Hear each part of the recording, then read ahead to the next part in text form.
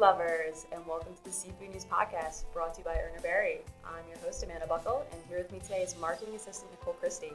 Hey Amanda, hey guys, thank you so much for having me. I'm excited to be back for the relaunch of the Seafood News Podcast. I know, it's been a while. We've kind of been on a bit of a hiatus. The person who formerly ran it, Michael Ramsing, he left the company, and I'm here now. We'll just think of it as an extended summer break, and now we're back midwinter. That is quite the extended summer break. Yes. But it's been almost 7 months, a little over 7 months since our last update, but we're back with a vengeance, and we're ready to talk seafood weekly. So what do you say we get right to it? Let's do it. All right, so we're going to start off with numbers, which is always fun. But November shrimp imports came out on Friday, and UB President Paul Brown kind of broke it down for us. November imports were up 5.9%, leaving year-to-date imports 10% higher with just one more month to go. So we got to see what December brings. The average import value for this November was $4.46 compared to November 2016, which was at $4.26. Indonesian imports were both significantly higher for the month. Year-to-date, Indian imports rose at 39.7%, but Indonesian imports were down slightly year-to-date. Chinese imports are higher both for the month and year-to-date. Mexican and Argentine imports are sharply higher for the month. And we've also got December refusals to go through, but why don't we take a break from all these numbers? And I know I need a little break from the numbers. It's kind of like a mouthful. I know it's really important stuff, but... Yeah, math was never my forte either. All right, so this story caught my eye this week, and I'm obsessed with it because the California Department of Fish and Wildlife posted these amazing photos of this mountain lion cub. And now you might be asking, what does mountain lion cub have to do with seafood? And Nicole's going to explain it for us. Thanks, Amanda. As we all know, California's been dealing with those really horrible wildfires. The fires are being called the most destructive on record and destroyed a number of homes and businesses, as well as killed 45 civilians and a firefighter.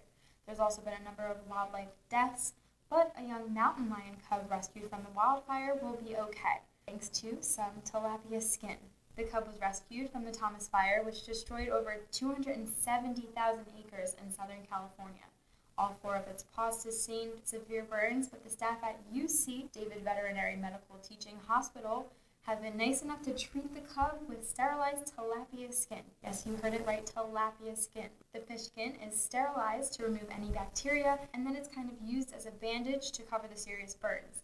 So the tilapia skin has collagen proteins, which aid in scarring, but it can also cut down healing time and reduce the use of pain medication. And I just wanted to note, guys, if you saw the picture of the little lion cub, not cute, but glad to hear he's doing better. Exactly. And what's cool about this is that this treatment of tilapia skin isn't like completely out of left field.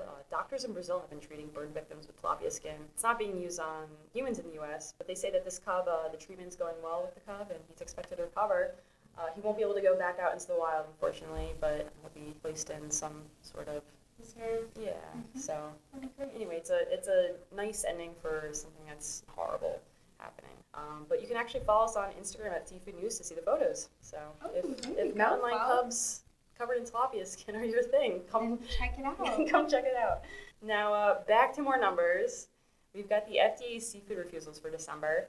Total refusals of shipments in December 2017 were down over 25%. When looking back at 2017, lower refusals was a trend, except for March and August, which saw an increase in total refusals compared to 2016. For December, the biggest drop year-to-date is snapper, with 59 refusals compared to 228 a year ago.